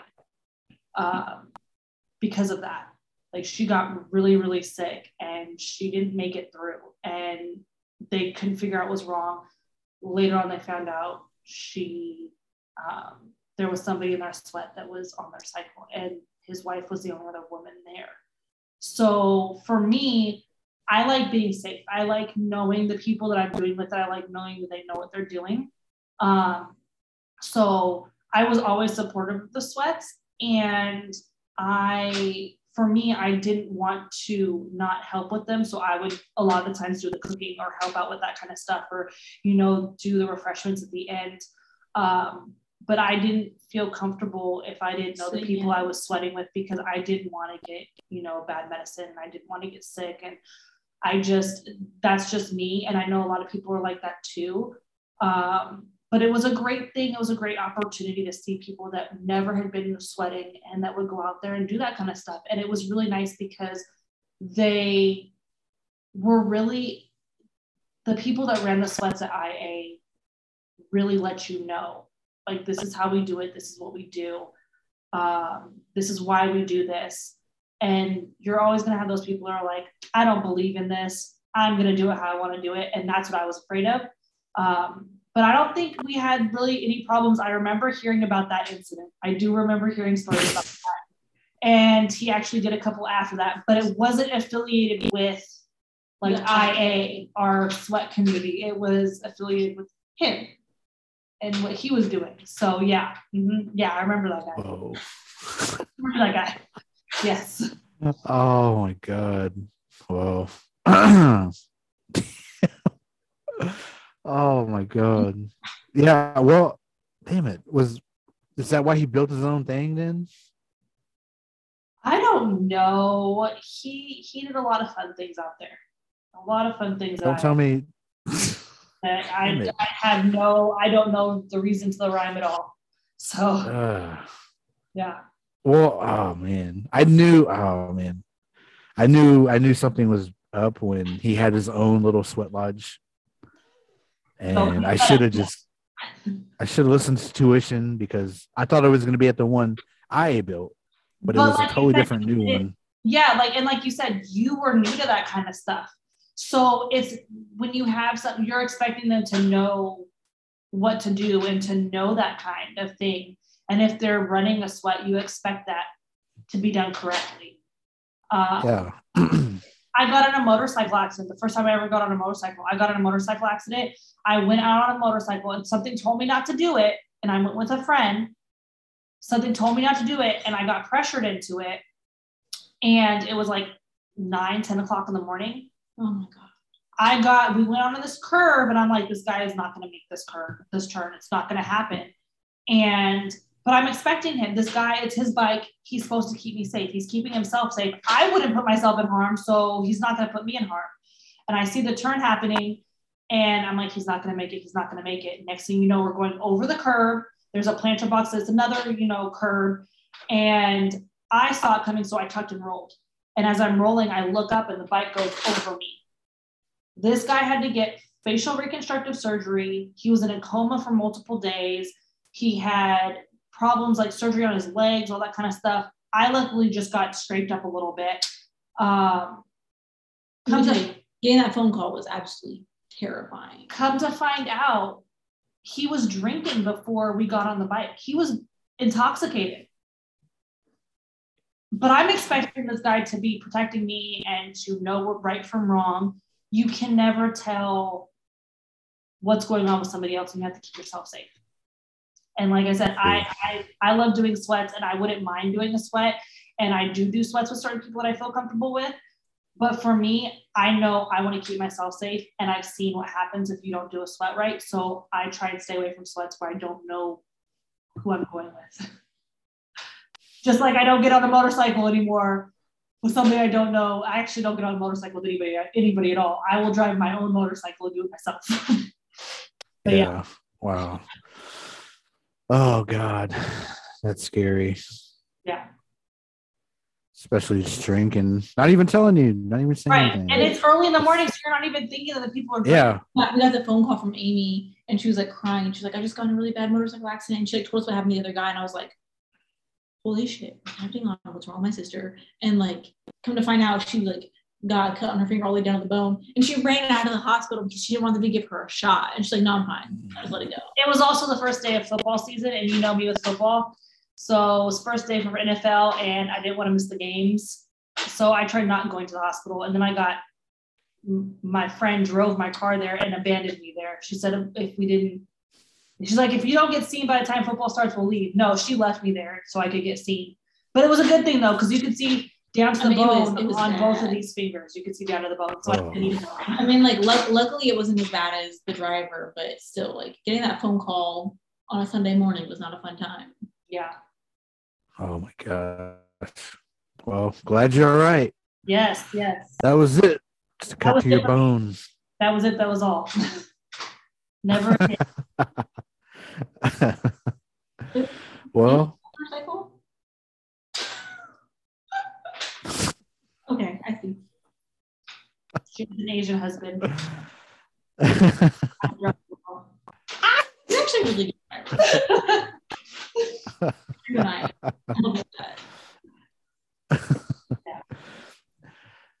Well, for the I guess the ending, is there any big plans coming along, or just keep it secret, or anything you could tell about Native Threads? We got a couple drops. Do you want to talk about them, or do you want me to, or you do one, I do the other? You can talk about them, but I will also mention we have gotten some feedback from some customers that our prices are, are not fit for people that are on the res that cannot afford our clothing. We specifically chose to do our clothing to be more environmentally friendly. So we've chosen like recycled materials and organic materials, which was important to us as people who are supposed to be taking care of the earth. But we have taken that into consideration. When we did buy the business, we also bought a lot of the merch. Well, we bought all the rest of the merchandise that was printed before the previous owner, Randy, shut things down. So we have been trying to figure out what to do with that merchandise since we bought the business. And we are planning to do some things on our social media where if you're following us on social media, you can actually get shirts for a discounted price because they are previous shirts. Yeah, for anyone who knows the world of Instagram native beading drops, it'll be very much done in that style. Yeah. So if you've ever set a timer for a beaded earring drop and missed out, you know how it goes. So yeah, we do have merch that is not made from, recycled clothing and stuff like that. But we do have it, and we don't want it just sitting in a box in my closets and taking up space. So we figured the best way to do that is to let people be able to purchase the merchandise for a less expensive price. And so we can get, out in the community as well and be able to let people buy stuff that wouldn't otherwise. Yeah, that wouldn't be able to do that otherwise. Yeah. And we're going to also try and figure out how to keep that going. But yeah, we thought that'd be pretty cool because, like I said, we have that merchandise and I don't want to there's designs that we don't have released yet in that merch and some items that we haven't really brought back yet too. So more than just shirts. Yeah. Wink, wink, nod, nod. Yeah. So yeah. And Rachel can tell you, I'm going to be right back, but Rachel can tell you about our drops. Yeah. So we've got a drop coming that we're going to start working on because we're only together about 4 times a year now that I'm out here. We do quarterly business meetings out here. We're starting to work on a drop for April that's really focused on the earth. So, Earth Days in April. So we figured we'd do a lot of our designs that are kind of involved around that, like Mother Earth and Turtle Island and things. So we're going to release one in April and then some previous designs and some new designs. And then our first all brand new design drop is going to be in June. It's going to be centered around Children's Day. So it's going to be a drop for the little ones and it's going to be all about animals in different tribal styles. So we're going to try and bring in the animals that are important to the plains and the eastern woodland and the coastal and the Arctic and Southwestern people and give the kitties some love because we think kids need to wear cute native clothes too. Sure. Very true. Cool. So if there are any particular animals you want to see done in any certain style, please let us know. Our DMs and our emails are open. Yeah, let everybody know how to contact you and follow you and everywhere. So we've got Instagram, it's at Native Threads. We've got Twitter. We've also got Facebook at Native Threads Apparel. And there are two different Facebook accounts. One is the old business one that we got locked out of when we were trying to change permissions over from the previous owner. So we had to make a new one. but it is linked to our Instagram. So we're slowly transitioning to the new one. And then the email that's easiest to reach us at is at info@nativethreads.com. We try and make posts pretty often. You can also check out our website and subscribe to emails that way, and that'll give you the latest information besides checking us out on social. And our blogs. And yes, our blogs, which I enjoy writing very much. And then, of course, if they want to check us out, I know you've linked us in some of your posts. So if it's people that are already following, that'd probably be a pretty easy way to find us through the posts that you've modeled or merch in. Yeah. Deadly Uncle. Yeah. And Deadly Uncle, Charmin's Good Photography. Definitely. Yeah. So kind of what we've got coming up in the future. And we've also gotten some inquiries onto like bringing back socks and hats and things like that. And if there are particular designs that you loved from when Native Threads was in business before, or particular items that you would really like to see us bring back, please let us know, because we want to bring back what people loved before. Because we didn't just take Native Threads over to turn it into something completely new. We wanted to keep the heritage that came with it too. I'm really excited to release our Stephen Paul Judd designs. Oh yeah. We got a few of those. Everybody loves some SPJ. Yep, that he specifically did for Native Threads. So yeah, we're pretty excited to get those out. Yeah. Dang. Heck yeah. And then the one that just dropped, the Native Legends. Yes. Yep, right there. Yes.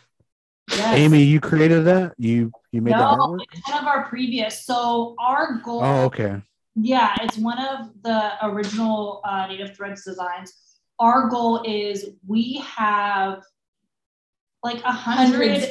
Yeah, we have a lot of previous designs, and we know people that have followed Native Threads in the past really look forward to having those designs. So our goal is, when we do a drop, most of our drops consist of our old designs, and we're only doing one of our creations. One or two. Yeah, so we're not trying to overwhelm with our designs and everything. We want to bring back Native Threads as it was for the most part. So when we're launching our drops and everything like that, we'll only put in one or two of our designs. The rest of them are all previous Native Threads. Mm-hmm. And our end goal with that is to come up with a core like 15 to 20 designs that are always available for purchase based on like which ones we find out are the most popular and which ones people like the most. And so keep those as our core base, and then have our drops come out and be available for like a 2 to 3 week time frame. And then those designs get retired until the next time we bring them back, just so that we don't have like hundreds of designs sitting on our website all the time, because that's overwhelming. Yeah, I imagine that how overwhelming it will be. So that's cool, though. I can't wait for, you said April, the next one? Yeah, so the next one's going to be in April. It's going to be around Earth Day. Okay. And the best place to find out information for that is the place that we're the most active is probably Instagram and Facebook. Okay. And I try to be on there all the time. I will admit my office hours are a little bit more regular than they used to be, just because of adjusting to a move and like with a new baby. But I try to check my email every day, at least a couple times a day. And if I see that an Instagram message comes through, I will try and answer really quickly, or a Facebook comment. So don't hesitate to reach out. We feel like we're pretty open and communicative people. So plus, like I said, I break computers, so I'm still trying to figure out the whole reels and stories and all that kind of stuff. She basically handles the stories. I'm working on learning how to do reels. So that's going to be exciting, because I'm going to be dabbling in that and trying to get as many reels out as I can to keep your guys' interests. I think one of the really cool things about me being the one who's like checking the emails and responding to those the most has been like, we've gotten several like emails from people that have been longtime customers, and I'm like, oh my gosh, like we love this shirt so much. It's got holes in the print's fading. Like this shirt means so much to us. And just like hearing those stories of like what the brand has meant to those people over the decades, because it's been open, over 30 years. So like hearing from the customers that have loved the brand and are so excited to have it back has been really fun. And also like hearing the stories about like them buying gifts for people and where like the shirts have been has been really cool. I was actually out with my kids we were celebrating Chinese New Year at one of the festivals out here, and we're walking to go back to the car, and some guy passed me, and he's wearing a Native Thread shirt, and I was like, hold up, wait a second. And I saw him, and I was like, oh my gosh, I love your shirt. And he's like, oh, thanks, it's a cool brand. And I was like, actually, my sister and I just bought that brand, and we own it now. And he's like, oh my gosh, no way, that's so cool. And so it was like a surreal moment seeing our clothes out in the wild for the first time on someone besides us in Hawaii. Yeah, in Hawaii. Yeah, no, it's nice. Like she said, she gets all these stories, and she'll send me like screenshots of the emails and everything, and she's like, look at this. And we really appreciate it because we have gotten so much feedback from people, you know, even the negative stuff that we've gotten, you know, it makes us be like, okay, how can we adjust? How can we make it work? Because we want this to be a brand that people want to come back to, not just like meh. Right. And the positive feedback that we've gotten, we're just like, there's a couple where we're just like, oh my gosh, we're in tears. Like, this is amazing. You know, yeah. The stories that people share with us it's amazing. Yeah. Yeah. Mm-hmm. That's hella dope. Yeah. Well, thanks for, I guess, rebooting Native Threads. Yeah. That's the correct word. Yeah. So, yeah. And then just kind of letting everybody know, you know, the story about it and what you got going on and how it came to be once again, because I remember Native Threads was popping, and then I just remember it just kind of not doing anything. Like it disappeared, it vanished, and then I forgot about it. And then when Charmin said, oh, Amy and her sister got Native Threads, like I didn't understand. I was like, wait, hold on, what? And she was like, they own it. And I was like, Native Threads? Like, it took me a minute to remember what Native Threads was, because I think I remember it back in like 2010 or 11. Right. Yeah. And it's crazy because I literally had that conversation with Charmin almost exactly a year ago to this date. Like, I think I talked to her maybe 2 or 3 days before this, because I was in Santa Fe for my birthday and I was messaging her and we were talking about it, and we hadn't started yet because we were dealing with all these struggles and, you know, all the legal sides of everything. But it was literally a year ago that I had told her that. So yeah, full circle, man. Yeah, I know, it's crazy.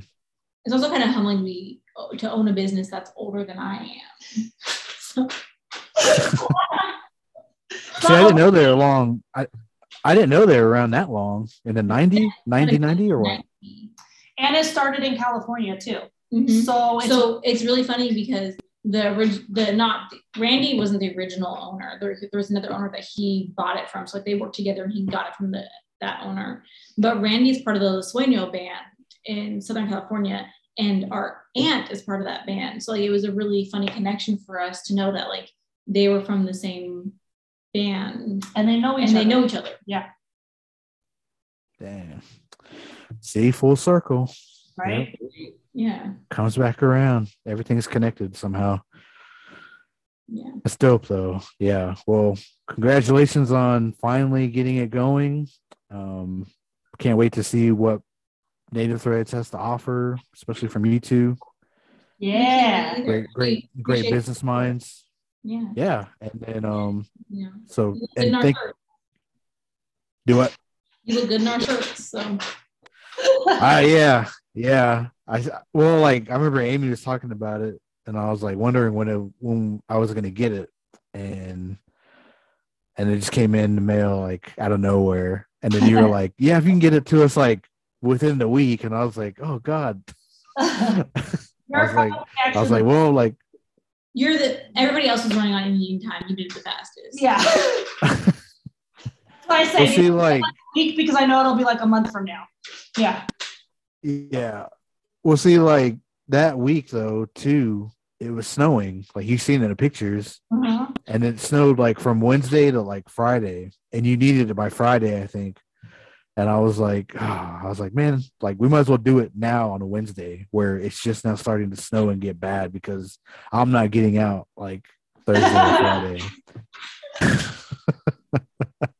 And so, yeah, like we just had to hurry up and do it. And I remember like we got downtown in Broken Arrow and it was cold. Like poor Charmin's like little hands were just freezing. Oh, no. Like trying to take those pictures. And I was like, oh God, we'll take like whatever we can get. We'll get like 20 pictures. We'll try, and then I'll mess with them, and then I'll send them off. And I was like, we'll do what we can. We'll make it work.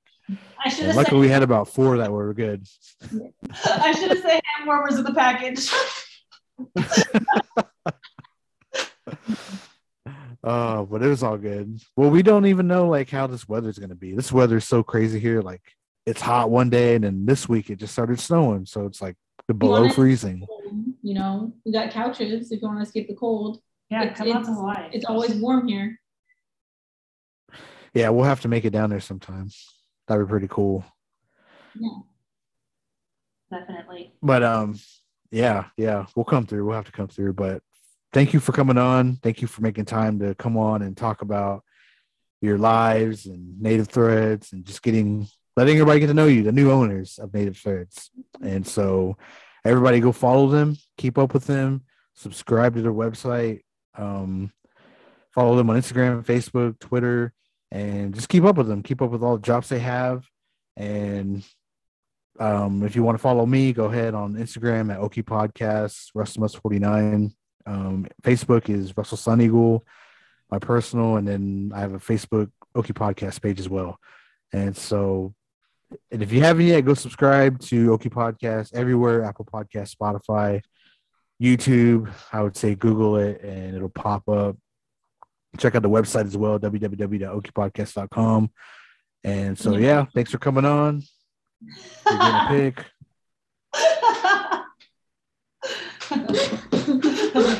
We're getting a pick. But, but thank you for coming on.